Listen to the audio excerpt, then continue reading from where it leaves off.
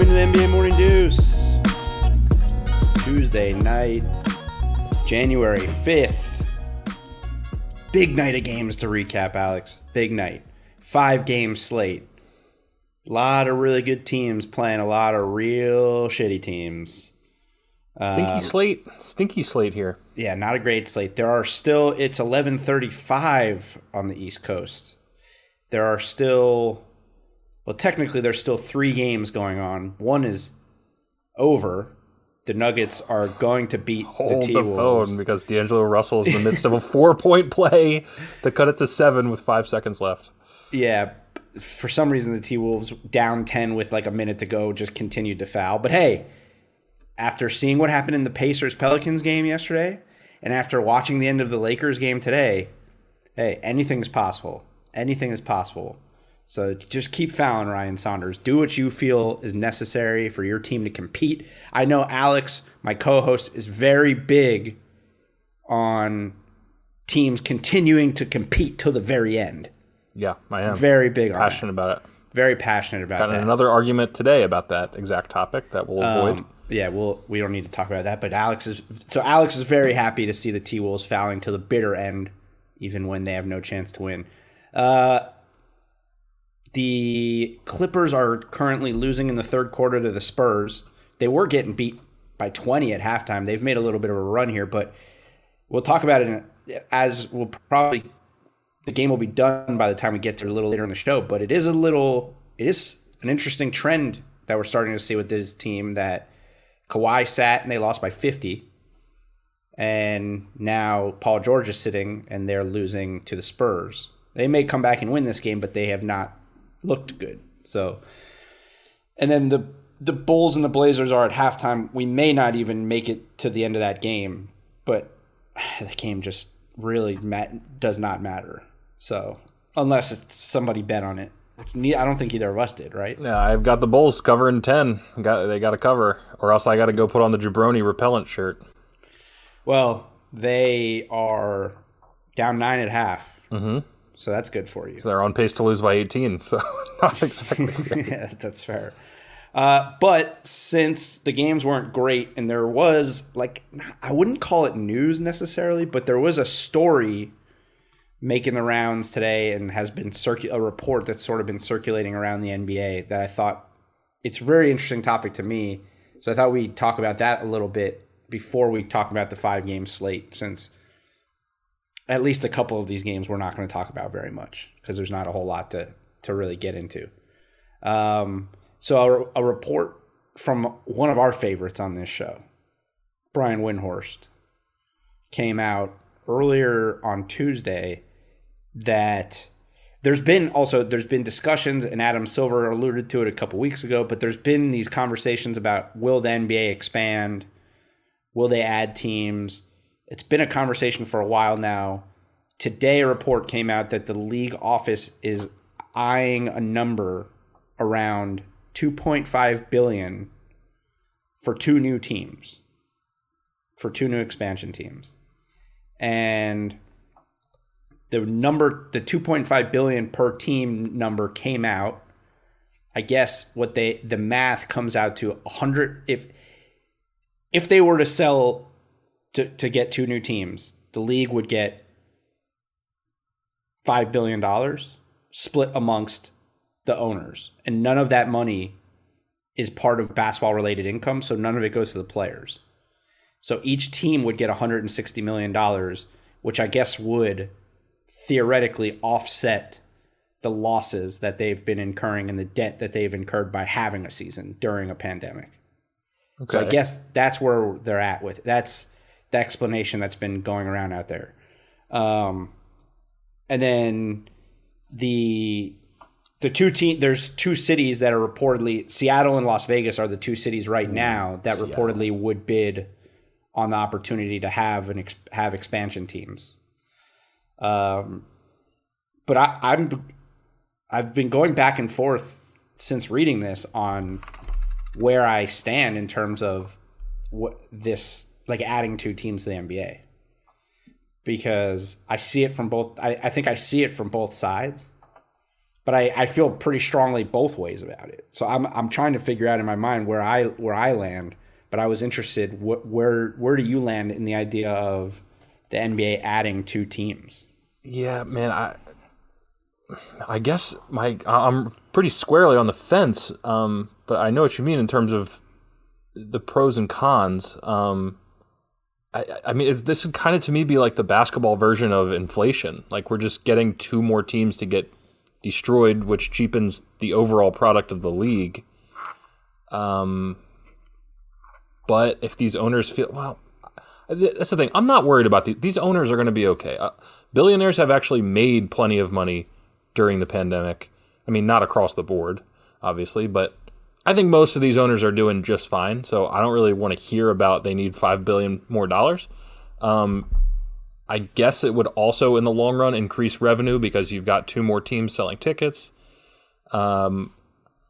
I don't know. I feel like the NBA is in a decent spot competitively, and adding 2 more teams to get I mean, those 2 teams are not going to compete for 4 to 5 years. No chance, unless Kevin Durant goes to Seattle or something. I don't know, like how that would work, but I think my initial reaction, because I obviously just found out today, is against it, but not super strongly, like. Well, I don't know that I necessarily agree that the league is that competitive right now. I mean, I think when you look around, I was actually thinking back on it. I think I'm 34 years old, and it's pretty close to half my life at being an NBA fan. You pretty much entered the season knowing at least one team that was going to be in the championship. Like the league has never had that much parity, right? So, like LeBron's been in the NBA, it's been in the finals for 10 years. So after like his first year or 2, you kind of were like, all right, LeBron's going to the finals every year. So that's 14 other teams that automatically are not competitive. And then after MJ's first title, it was like, okay, well, the Bulls are going to the finals every year. So that's 14 teams that are not competitive. You know what I'm saying? So like, the league is already kind of not that competitive. When you look at the top like 15 to 20 scorers in the NBA, there's like, it's only split up. It's not split up among 20 teams. It's only split up among like 12 teams. Mm-hmm. So from a competitive standpoint, I think I've been sort of, since I was in the NBA, since I was working in the NBA, I have been strongly on the side of eliminating teams.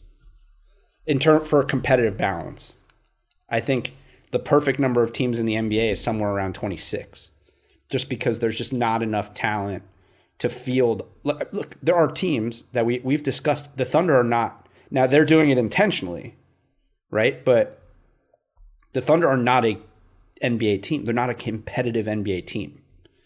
And then when you look at teams like the T-Wolves, who lost tonight to Denver, or the Grizzlies, one player for each of those teams gets hurt, and granted it's their franchise players, but one player and they become G League teams, essentially. So it's like, and then you got teams like Detroit and the Kings who are playing well, but we know they have no, like there's at least probably 12 to 15 teams in the NBA right now that you're like, not only do they have no chance of competing in the playoffs, they have no chance of being a playoff team. So there's not enough talent to add 2 more teams, minimum of 30 more players to the league. It just, there's not enough talent to go around, I think, from a competitive standpoint. And I think when you look at the early season, I always get in this fight with casual NBA fans where they're like, I don't watch till the playoffs. Regular season's not good. It's not fun.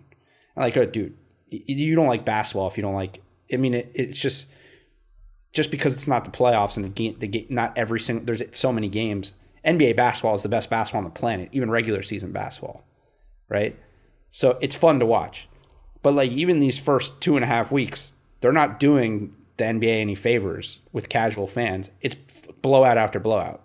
They're like making the argument right now. And you could say some of that is that it's a weird season and quick turnarounds and all that, but part of it is that there's just a lot of really bad teams.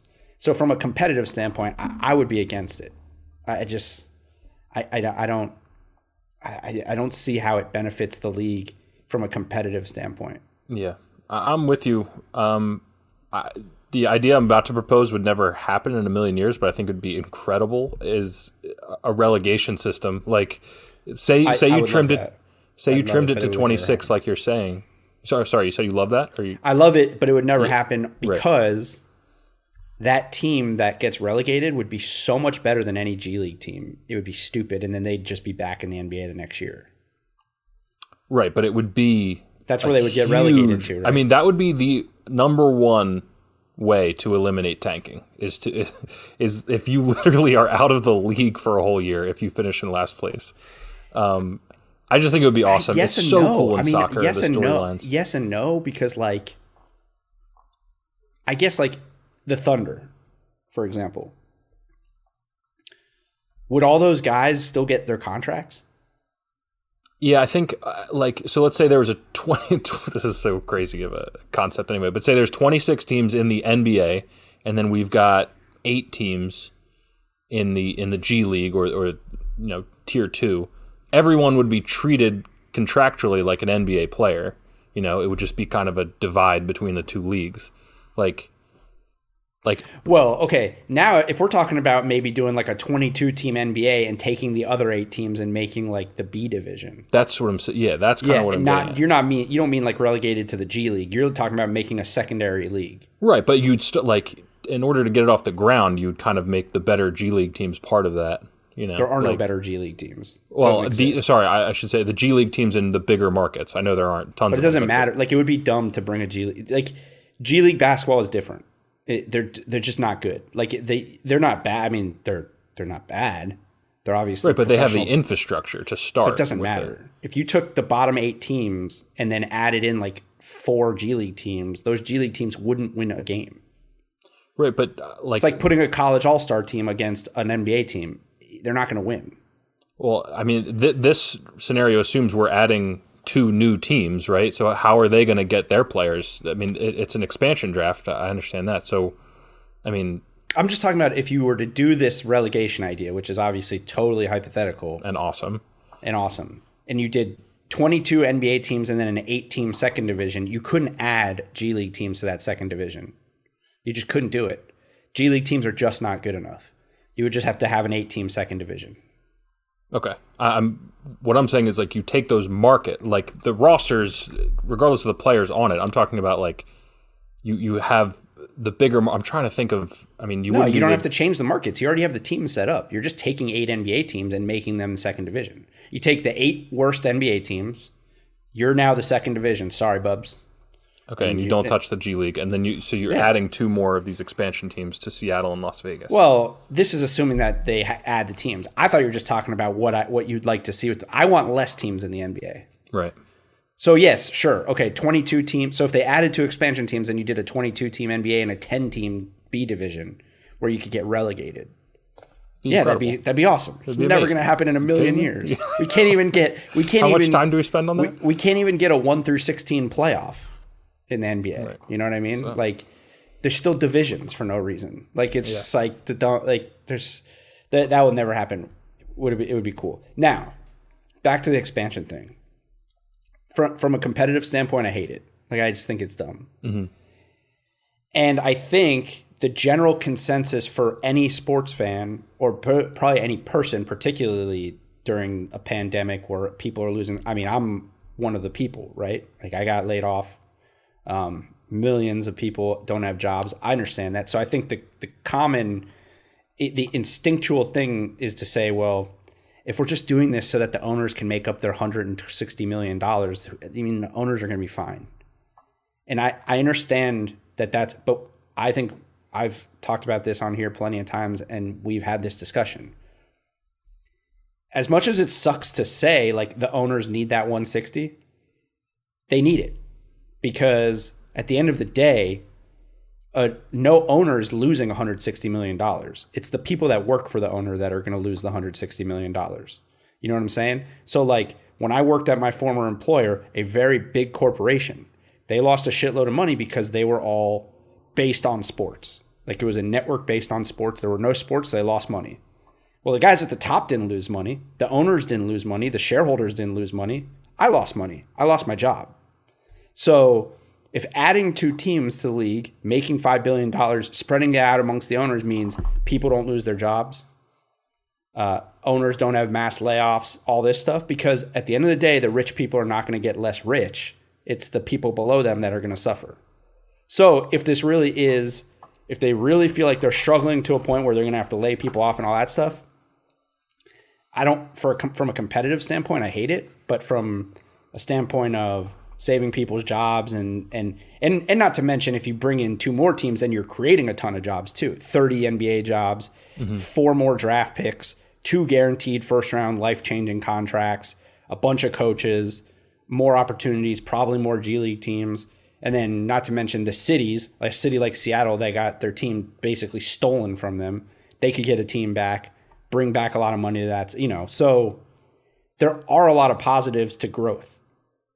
But as long as you don't cheapen the overall product, Well, I guess the question becomes, right now the league is already not that competitive. When you really look at the big picture, there's only every year maybe 5 or 6 teams that you legitimately think could win a championship anyways. So as much as I think bringing 2 more teams in adds nothing to the product because there's already a bunch of bad teams, So it's like, does it hurt the product that much? So that's where I'm on the fence, where it's like, you're going to, if you're saving jobs and you're adding jobs and in this time, and if it's really that, because again, the owners, it sounds like to us, us poors, right? That speak for yourself, man. That 160 million to an, but that 100, that, poor owner, he's losing 160 million dollars. Well, he's not, right? He's fine. You're right. But everyone else is not safe. So if that's what we need to do to get it back, then okay, I'm on board for that. But I do think it's like, from a competitive standpoint, it does nothing for the NBA. No, and other than getting a team in Seattle, which is cool, or potentially.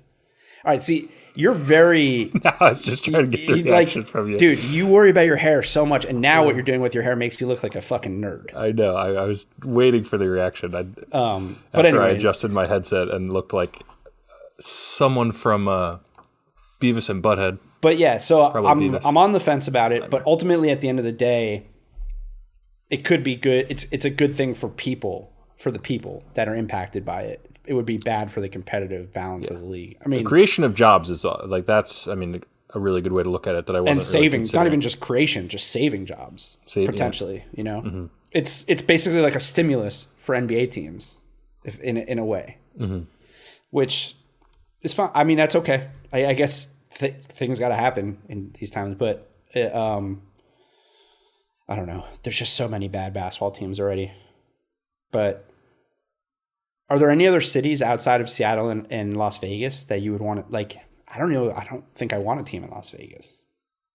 I know they do a lot of NBA. They do a lot of NBA stuff in Vegas. Like, they do Summer League there and they do USA basketball there. So it's already sort of, you talk about infrastructure. They kind of have it set up.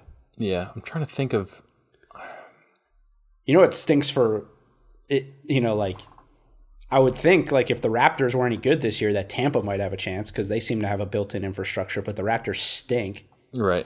So that's probably a done deal for Tampa. Go to the games. Pat Mahomes responded to a tweet, like, about 2 expansion teams. It's one of these big Twitter accounts asked, like, which city should get it. Pat Mahomes just put, like, a smiley face. For KC? Well, I'm assuming that's the implication. I don't know. I mean, Seattle, I think, is the most obvious one, but I'm wondering if there's anywhere else. There's something like Mexico City. That would be wild. But people in Oklahoma City love the Thunder, so it makes me wonder if another Midwest team could hit big. I don't know. Like, what about like Nashville? Do you think people in Nashville would embrace NBA basketball? I'm not really sure. Yeah, I mean, the state. I mean, they already have a team 2 hours away in Memphis. Yeah. But yeah, I think Nashville's a cool city, and it's sort of a younger city. So I think a team would be fine there. Also, don't they have the Titans? Like, they already have a professional sport. Aren't the Titans in Nashville? Yeah, no, I'm just talking about. No, I'm saying so. It's a embrace it. professional sports city, so yeah, Yeah, potentially it could be a good one. I do think like a middle of the country city makes sense right now. Like, it's probably better to avoid the coasts for any type of new big venture like this, just in case like COVID-20 pops off or something. You know what I mean? COVID-21. I'm just saying, like, Yeah. the chances are, like, if something else pops off, it's going to start out here and work its way in and not be as bad on the inside as it is on the outside. Yeah. It's just how... Sociology podcast now. Isn't that kind of how the science of the whole thing works? I guess. So you would think in the middle of the country, it's probably a little bit better. Well, it's kind of, yeah. I mean, the most populous areas are on the coast, and then they right. move inward. But yeah. So, whatever. Get a team to Seattle. I guess for that to come full circle would be cool. But it really would only be cool if Kevin Durant went back there. Yeah. I just And feel Gary like Payton. And Sean so Kemp. weird. And Detlef Schrempf. And Flip Murray. And Rashard Lewis. And Ray Allen. Rashard Lewis. I scored 100 points with Rashard Lewis in NBA Lab 2003. Fun fact. So That is really a fun, right? relatively fun fact. Yeah. All right. You got anything else on expansion? No, I'm intrigued by it. I really am. But I do think overall, at the end of the day, it would cheapen the product a little bit, which I'm nervous about. Sure. No, I think for somebody who's a diehard NBA fan who worked in the NBA, who loves the game so much, I probably talk a little too much about how bad some of these teams are. Like, I talk about how bad some of this NBA basketball, but it's true. You got to be honest about it. It's just, there's some really, really bad product out there already. And another big concern of mine before I move on, which I'm glad I thought about this, is one of my biggest concerns is if they're just expanding to expand and make money, I worry about the vetting process. Who are the owners going to be? And do those owners know what they're doing? And are those owners going to hire more shitty front office people and bad coach? Like, if they hire good owners, or if they not hire good owners, if they vet the owners and they have good owners coming in there that are willing to do what it takes to build a professional organization, then maybe it's fine because, yeah, you can build there's so many bad owners in sports. So it's like, are we just trying to get $5 billion and bring in two shitty owners just to make up the money? And they're just going to have two floundering organizations. Mm-hmm. That's a little bit of a concern too. You know, it would be awesome. Because like, who's trying to spend $2.5 billion for a sports team during a pandemic? Right. Like the Bucks are having trouble selling their team right now. What if it was like a board of? I'm sure there's 12 guys out there. Well, 2.5 billion is a lot, but if it was like a board of 12 NBA players that came in to buy, I mean, I don't know that there's that many guys that have $250 million sitting around or $200 million sitting around, but that's not a bad idea. But it'd be cool. Yeah. All right. Well, we'll see what happens. I feel like this doesn't seem like it's that close to happening, but it was an interesting story.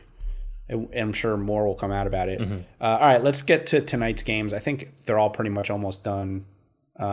Clippers are down 12 in the fourth. Blazers are only up 7 on Chicago in the third, which is interesting. Plus 10, baby. Yep. But let's start with the first game of the night, which was like the most devastating game of the night. The Nets blow out Utah. This was my one bet of the night yesterday, where I was like, "This is my lock." I basically called it. I didn't say lock. I don't think, because I would have called you on the lock thing. Well, I don't say lock, but I basically said, like, I said without even knowing what the line was, I'm taking Utah, whatever the line is, which was -4, which is actually kind of right where you had it pegged. As well. Yeah, dude, I'm a sharp. I told you, I'm turning into like a sharp. Well, they lost by 34. So. Yeah, I know, but I won my other bet of the night, which didn't seem like a good bet. So, I know, I understand line movement now. It's weird. Clearly. But yes, it's remarkable to me, a couple things from this game. Number one, Kyrie Irving is it's just like, you see him in a game like this, and you're like, how is it possible that no one thinks this guy's even like a top 15 player in the NBA? It speaks a lot to him as a person and as a teammate, because there really aren't There's probably not more than 5 guys more talented than him offensively in the NBA. Yeah, raw talent. Yeah, when you're talking Just about ability, like, skill, his he skill he just can do whatever he wants. Mm-hmm. But again, like he does this without KD in the lineup, coming off of 3 straight games where he shot like 30% from the field. This has been the story of his career where he's up and down like this. But this game, I mean, he did whatever he wanted. And like the Jazz, they had no answer for him. They couldn't. It was just a blowout. They blew the doors off of him right out of the gate. I think what was the first quarter? It was like 35-18 or 14, something. 35-14. Yeah, I mean, that's a blitzing. And no, I'm with you. Kyrie is one of like the most, you just don't know what you're going to get. You really don't. And it's kind of one of the reasons I'd like to stay away from betting on the Nets, because it's like you can't pin him down what he's going to do. But when he's on, he's electric. Yeah. Now, this game, the other thing from this game is Jared Allen started. It's their first game starting Jared Allen. And the question I think maybe yesterday, was Steve Nash, first-year head coach, never had adversity before. How does he handle adversity with a team like this struggling in his? Well, the first thing he does is, we are awful defensively. We've had 5 games where we are one of the worst defensive teams in the NBA. What does he do? Puts in Jared Allen, and not like Utah's like an offensive juggernaut, but Utah's offense was awful. No ball movement, all pick and rolls into ISOs. They couldn't get to the rim. I mean, they couldn't do anything. Jared Allen, 19 points, 18 rebounds, 3 steals, made Rudy Gobert look average at best. Now, part of that might be Shaq might be just living in Rudy Gobert's head, and Rudy Gobert might be just totally on tilt because Shaq is just crushing him left and right. But still, Jared Allen comes in, plays 31 minutes. DeAndre Jordan, who, by the way, 10 minutes a game might be the right number for him at this point in his career. Like, he doesn't look great, and he looks like a 10-minute-a-game vet. Mm-hmm. Jared Allen played out of his mind. This is the first big adjustment I think I've seen Steve Nash make in terms of tweaking the lineup and whatnot, and it paid off huge. It did. And Jared Allen was a guy we were talking about at the beginning of the year that kind of seems like he's betting on himself, right? And hasn't been getting the minutes you might expect in a player in his situation. And he goes out and has like as efficient of a game as you can have. 8 for 9, 19 points on 9 shots. That's insane. Yeah. 18 boards. Like, this dude wants his money, and he's playing like it. I think you got to ride this out. You got to stick with Jared Allen if he's going to play like this. Like, you have to ride this out. It was surprising that they didn't go to it earlier, because he's been playing good all year in the minutes he's played. Mm-hmm. But it is one of those things where DeAndre Jordan is only in Brooklyn because Kyrie and KD are friends with him. Exactly. And they gave him a 4-year, $40 million deal. So you have him for a few years now to sit on the bench making $10 million a year, which is not a ton of money, but it's still $10 million a year for a backup center to sit on the bench. The question becomes, is DeAndre Jordan at the point in his career, which I think he probably has got to be pretty close to, where he's like, I'm cool with playing 10, 15 minutes a game for this young backup for us to win. He's probably pretty close to that, but he still did get paid. He still got a 4-year deal. Right. So it'll be interesting to see how that plays out. But if Jared Allen is playing, I mean, he's not going to play like this. He's not going to go 19 and 18 every night. But, as of now, they only gave up 90. They've been atrocious since their 3rd game of the year. Since basically after Christmas, their defense has been horrible. And then they gave up 96 points. And really, it was even worse than that. Like, the only person who could do anything they gave up 96 and Donovan Mitchell had 31. That's pretty telling. Yeah. Yeah. So they couldn't do anything now. Like I said, their offense looked stagnant. They play 2 guys. This is the Jazz now. I actually love Joe Ingles' game, and Bogdanovich is fine. But guy. But I honestly think I might be more athletic than both of them. Yeah. Like, they look like slow old men out there. It just doesn't seem sustainable to be a good team with the amount of minutes they play those guys. Mike Conley looks old.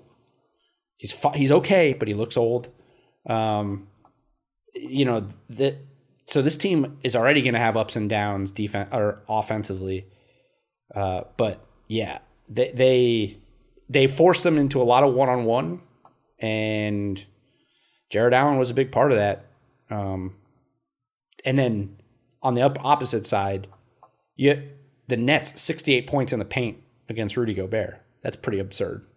That is. I wonder. So I didn't catch any of this game. I'm kind of annoyed that I didn't. But maybe this is a one-off horrible game for Rudy Gobert. But it just doesn't make any sense for the Nets to exploit the paint like that.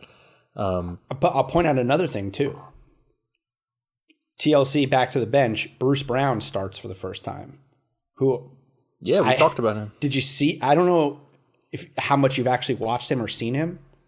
He's like a little tank out there.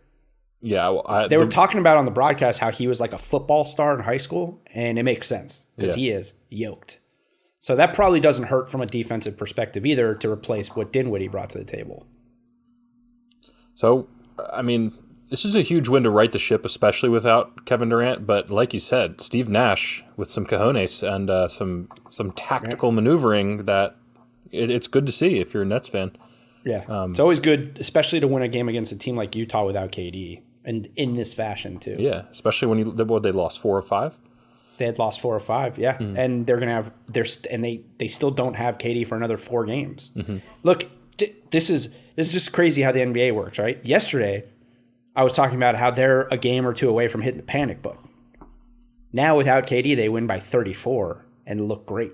Mm-hmm. So guess what? That is the sign of a good coach. So I mean, Steve Nash, maybe he's on to something. Maybe that's fair. Got a good ride for the Nets in front of us here. Yep. All right, Lakers survive the Grizzlies. Weird one. This was one of the weirdest games so far this season, I would say. Did you see the end? I saw bits and pieces of the end, but I'm just talking about how, like, looking at the roster, like, what are the Memphis Grizzlies doing hanging around with the Lakers? You know, it's just bizarre. Lakers just didn't look like they were playing hard. Right. They're just sort of like coasting. And by the way, they've won 4 in a row, which is tied for the longest streak in the NBA right now with the Sixers. So they're 6-2. They're in first place in the West, and it doesn't even look like they're playing that hard, right, or haven't totally gotten their rhythm. But this is the second game in as many nights where a team caused multiple turnovers in the backcourt in the final minute of the game to almost come back and win it. Like the Lakers were up 6 with a minute left, and the Lakers turned the ball over twice in the backcourt. The Grizzlies scored, or excuse me, the Grizzlies scored to cut it to 2. And then at the end of the game with like 1.7 seconds left, Memphis didn't have any timeouts, but the Lakers turned it over again. Jesus. I'm looking at the play-by-play. But there wasn't enough time left for anything to happen, so the game just ended. But just sloppy game. Lakers obviously survived it. It was another one of those ones where like the Grizzlies stuck around. Even at a point in the fourth, they were winning, but I never was like, oh, they're going to win.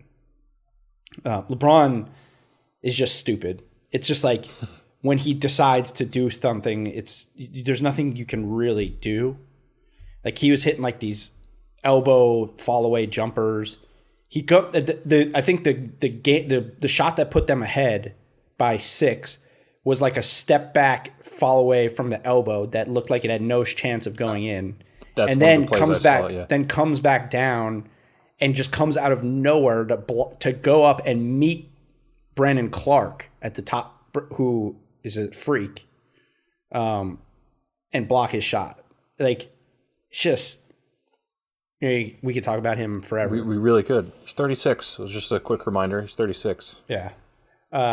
He's a fascinating. This team is so they haven't even remotely touched the surface of what their peak is. By the way, they're the defending NBA champions, and they're in first place in the West. So that's pretty scary to think about. They're not even playing that great, and they're 6-2. And I mean, what's the equivalent of a 70-win season in a 72-win season? 60 wins? It's right around there. Yeah. It's probably 59, 58. They're going to do that, I think. Yeah. They should do that unless they start resting guys. They're so good. Like Talon Horton-Tucker played a lot of minutes. His numbers aren't crazy, but he looks good. Schroeder still looks good. Oh, God, they're...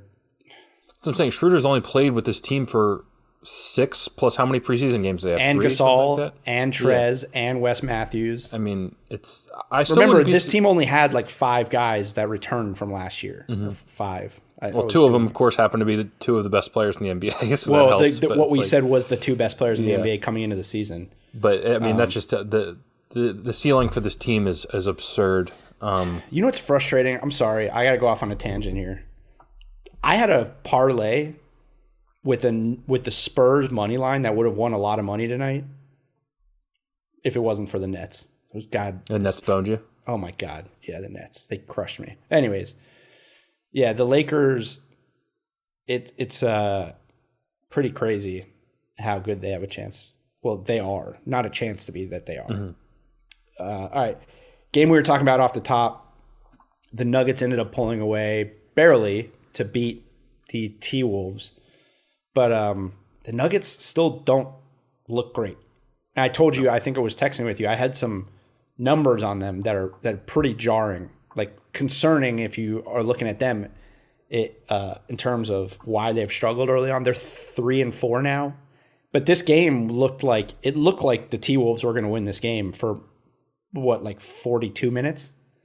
Probably the last 6 or so minutes, the Nuggets ran. Yeah, they turned it on. Took over.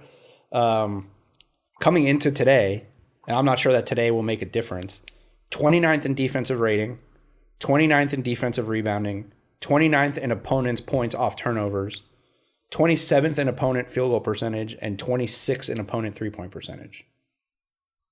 That's why I texted you during the game. It looks like they might really be missing Jeremy Grant more than we thought. Because you remember Jeremy Grant, one of the biggest things we talked about with him in the playoffs last year was he was a monster on defense. Yeah, he's everywhere on defense. He's and all he really over the place. he can guard 1 through 4 for sure. He hounds the perimeter. It makes your rotation, you not have to rotate as much because they don't have a rim protector. Hey, Bol would fix that, but he still doesn't play. Mm-hmm. But yeah, Will Barton's a good defender, but they really look like defensively they're missing Jeremy Grant. Yeah, I think in the offseason we were kind of like, oh, they get Will Barton back. Hey, they signed JaMychal Green, but neither of those guys are close to what Jeremy Grant can do defensively. And maybe JaMychal Green can turn it around and I mean, it's not like he's playing bad. It's just he's definitely not defensively on the same level as Jeremy Grant. But maybe he's just finding his footing, and this isn't as big of an issue down the road. But there's no denying it. Like, they've got problems on defense, especially when your all-world player is just flat out not a good defender. Right. Because he had 35, 15, and 6 again. Yeah, he's just he's unbelievable offensively, but it really his defense is a concern for me. It always has. It really always has been. But the biggest problem is less about his. So here's the thing. Yes, his defense is a problem, but where I get concerned about their struggle defensively is the fact that Jamal Murray looks like he's just like the old Jamal Murray, where he gets you 40 and then he gets you a night like 3 for 7 for 15 points. Yeah, that's been his whole. That he's a little bit like Kyrie in that respect, where it's like he's unstoppable, and then all of a sudden he's not even existent. Mm-hmm. And he's a guy, if you're gonna be last in the league in defense, he's got to average 30.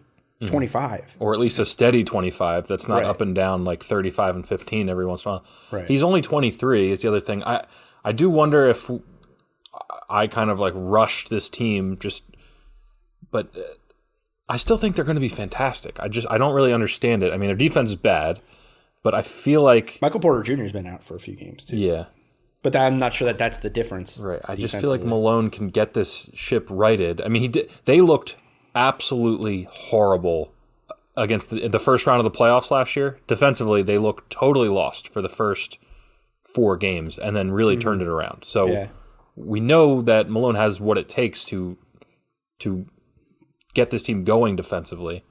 So maybe we just need more time to see it, but it's a concern. Yeah.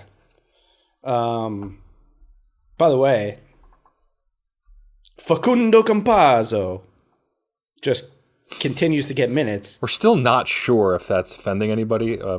If it is, let me know. But and also just grow up a little bit. Yeah. I love this guy.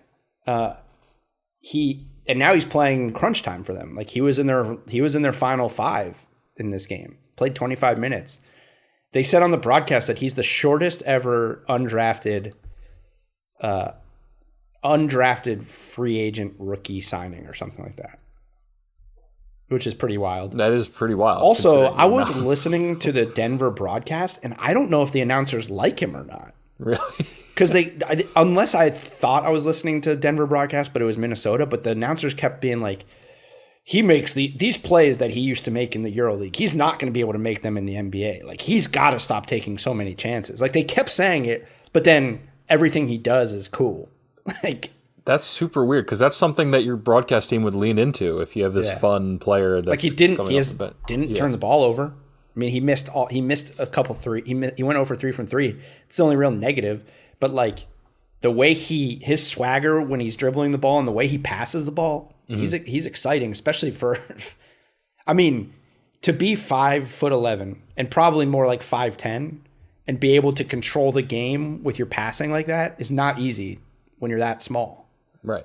I mean, at the highest level on the planet, yeah. He's a wizard passing the ball. Like, it's crazy. It's interesting that he's already getting crunch time minutes for them, too, but also Michael Porter Jr. is not playing, so they went small at the end of the game. Paul Millsap only played 15 minutes. So that might have just been an adjustment for this game because they were struggling. Right. But it was cool to see little Facundo playing at the end of the game. I really... For the T-Wolves, I watched this whole game, right? And I was actually going to say, until I just looked at the box score, D'Angelo Russell looks like an average player. I didn't even realize he had 33 and 11. Like, he just looks like another guy out there. But maybe I don't know. Like, I watched a lot of this game, and I was like, what happened to D'Angelo? Yeah, I mean, I guess he had a great game, and I was just 33 and 11. So he objectively had a great game. I didn't get to watch much of this game except for a little bit at the end. But I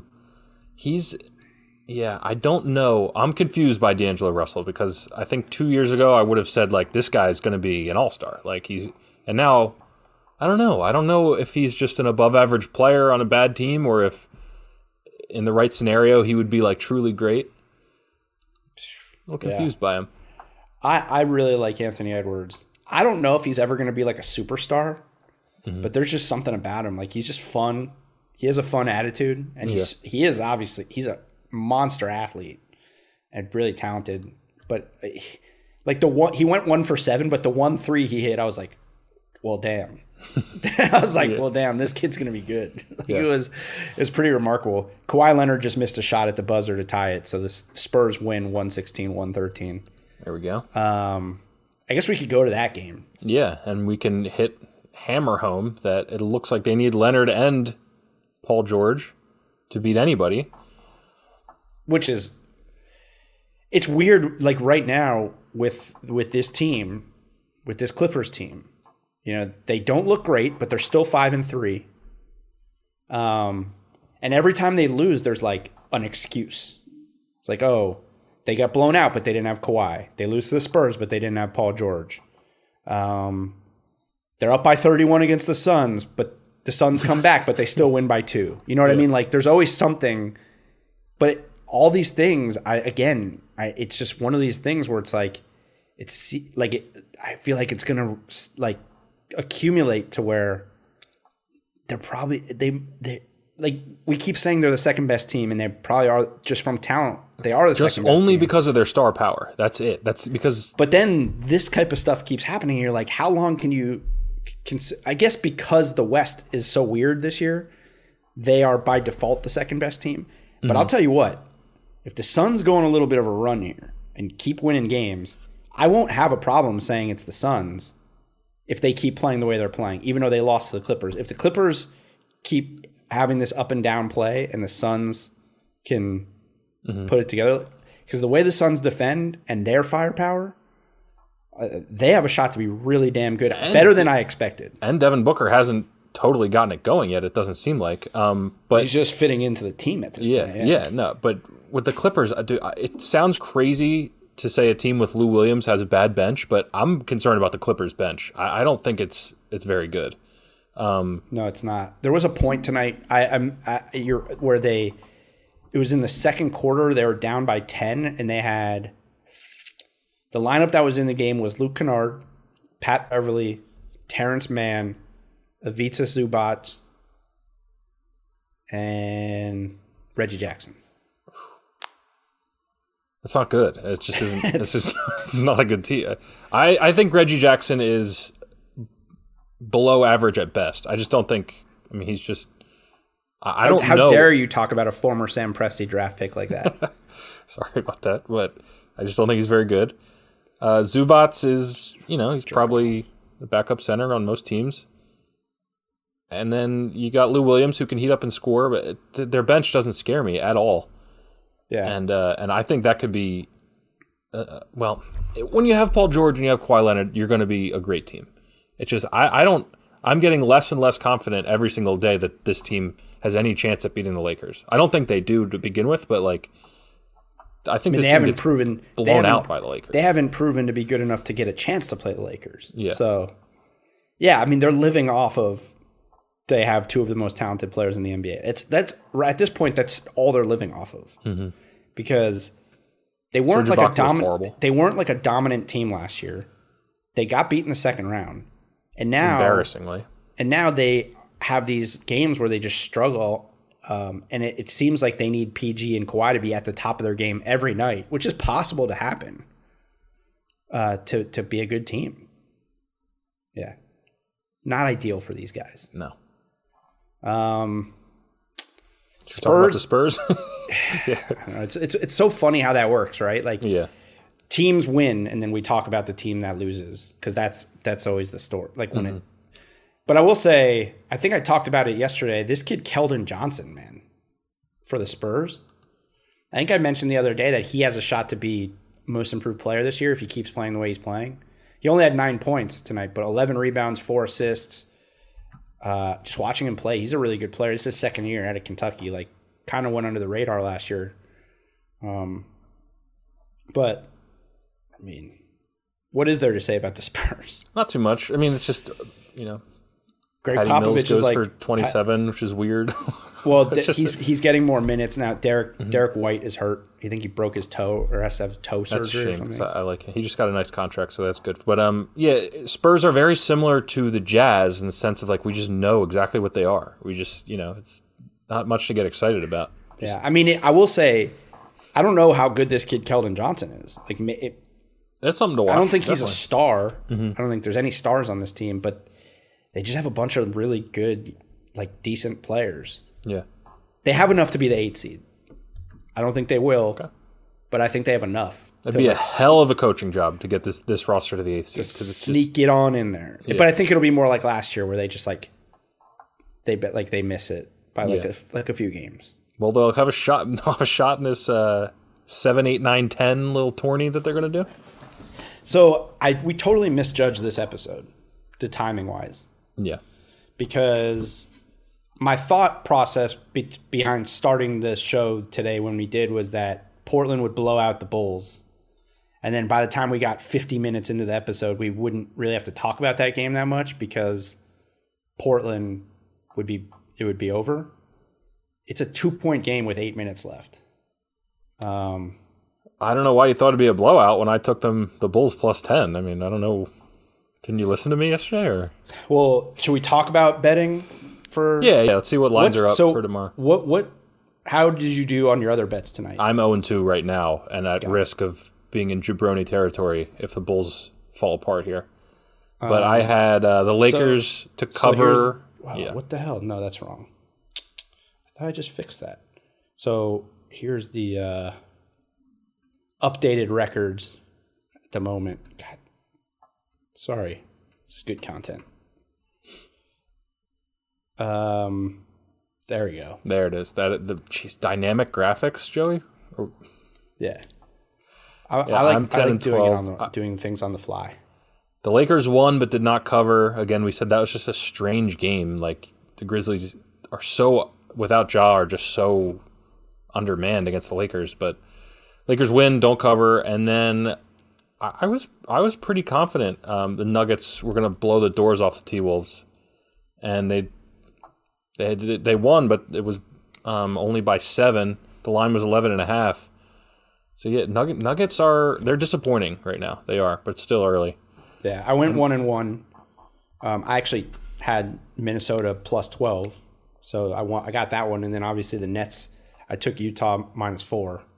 So I'm 15-10 so far right now in the season. Alex is 10-12. With the chance to be 11-12 very soon? Yeah, we'll see what happens. We may have to update that tomorrow because I'm not sure that we're going to make it another half hour because this game looks like it's going to take a while. So let's do our bets for Wednesday night. Sure. You would think, now here's the thing. You would think someone in my position, someone who is 15-10 on the season, who hit a 5-game parlay that was just so damn sweet already. It's pretty sweet. Would not change up his philosophy in betting because it seems to be working decent. But that's not the case. I'm going to take this big basketball brain of mine, okay?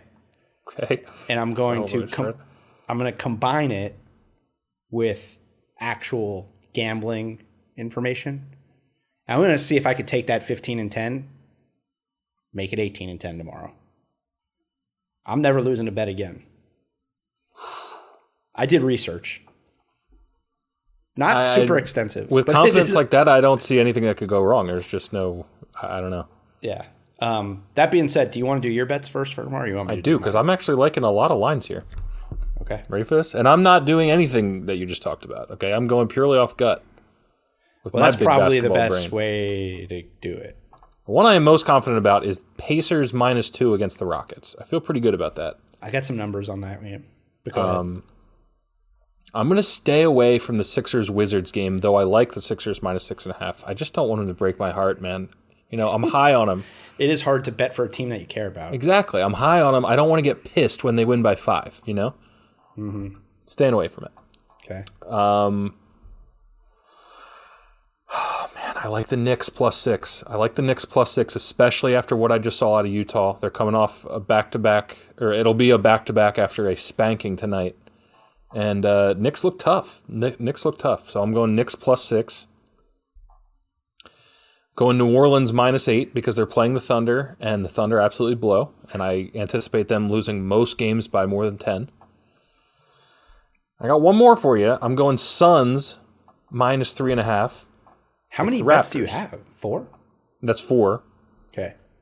And that's all I'm going to do. I'm gonna pop down 4 there. Okay. Big night. I mean, there's a lot of games. And I like all 4 of them. I was not too... maybe I was a little bit confident tonight, too. But. These spreads, right? Like we talked about yesterday, Vegas seems to be self-correcting in terms of like where to make there's giant lines now. Yeah. So it's getting hard. Like it's going to get a lot harder.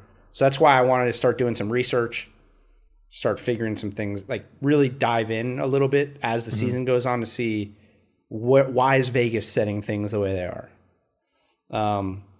So 2 of my bets are the same as yours.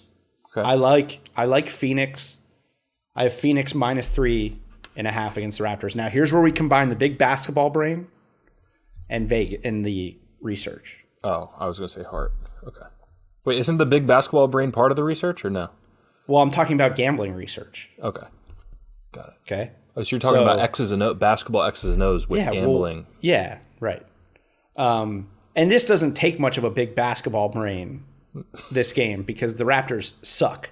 I mean, the Raptors are just really bad. They're not good. So if you're just looking at the number and you're like, well, the Raptors were up 15 against the Celtics and lost by like 25, and Jason Tatum had 40. The instinct is, okay, and the Suns are, we've been talking about how they're one of the best teams in the West already. It's instinctually, you should. Phoenix is also 5-2 against the spread this year. And in the 2 games that they didn't cover, one of the games, they were -3.5 and they won by 3. The other game, they were +3.5 and lost by 5. Wow. So they're right there. Even when they don't cover, they're right there. Mm-hmm. So that combined with the fact that the Raptors suck, they're covered. I mean, it's a mark it down. You almost let it slide. I almost heard the L word slide there. That's a mark it down. Okay, that's a mark it down, which is a significant tier below lock in my book, but it's important. Also, I like Pacers -2 versus the Rockets. Okay. So those are our two that are the same. Got it. Yep. I just think, well, first of all, the Pacers are a better team. Right now, the Pacers are a better team. It's tough because the Rockets are at home and they have the best player in the game. So, in a 2-point, to me, when the line is 2 points, you're basically picking a winner. Mm-hmm. It seems, it could be a 1 or 2 point game, but you're essentially picking a winner. But I do think the Pacers are a better team, and I kind of think what we saw from the Rockets last game is kind of more like what we're going to see from the Rockets than the game before, which is they just weren't great. But Pacers also this year, 5-2 against the spread. Okay? In their 5 wins, they covered. In their 2 losses, they did not cover. If that makes sense. And you're okay. And I'm banking on them winning. So if they're winning, they're also covering. Cover. Okay. Like so give me the Pacers. Okay. That's a market down. That's a market. Wait. Okay, marking that down. Do you like this big brain research mixture so far? I do. Yeah, it's mainly just against the spread records applied to teams that you like, but well, that's what we're betting. I'm betting against the sbrd. I know. I thought there was going to be advanced analytic type shit here, but what's an advanced gambling analytic? I don't know. I'll get back to you on that one, but there. No, it's gambling research. And then now this is outside the box. You ready for this? Mm-hmm. Hornets Hawks under 231.5. Interesting. Okay. Lay it on me. Lay the research on me. In the past 3 games that Danilo Gallinari has not played, the Hawks have not scored 120 points. In the first 4 games of the season, they scored over 120 points a game. They have not hit the over. The total in their games has not gone over since Gallinari has been out, and he is out again. The Hornets cannot score. They cannot score the basketball, but they are a decent defensive team. It is going to take the Hawks scoring a ton of points to hit the over in this game. I don't think they're going to do it. Okay, I'm with that because the Hornets are not good offensively. So Devontae Graham looks like he has regressed potentially back into a G League player. Ooh, he's having a very bad year, and that's a key to them being even remotely good. I think, which they're not. And I think Bogdanovich is questionable. Rondo's definitely out also. I'll tell you right now. But the Gallinari thing is interesting. Their offense has not been as good since he has been out. Yeah, Bogdanovich is day to day. So they've gone. The game total has gone under 3 games in a row in the 3 games that Gallinari has sat. That's good stuff. That's a market down. Market down. What are we at? Bulls. Man, you might as well update my record to 11-12 right now. Bulls tied with the Blazers. 3.5 minutes left. If we stay on here till the end of this meaningless regular season game, we don't have to stay on for this entire. Then this is going to be one of the longest episodes we've ever had. No, yeah, we don't need to stay But on. That being said, there is only 3 minutes and 34 seconds left in the game, and it is tied 100-100. Should we just live update and see how that goes? Honestly, I don't think anyone cares enough about these two teams. If this was Lakers, Clippers or something. That's true. Well, there's one person watching live. That person might care. If the one person live comments, you decide. That one person watching live could also just watch the game. yeah, it's on NBA TV. Yeah. All right. Well, you know what? This is a good way. This is a good cliffhanger. Yeah. If you're listening to this and you don't know the final score of this game, tune in tomorrow and we will update you on what happened. It's 100 with 3 minutes and 34 seconds left. Blazers are tied with the shorthanded Bulls. What will happen next? Tune in to the NBA Morning Deuce tomorrow to find out.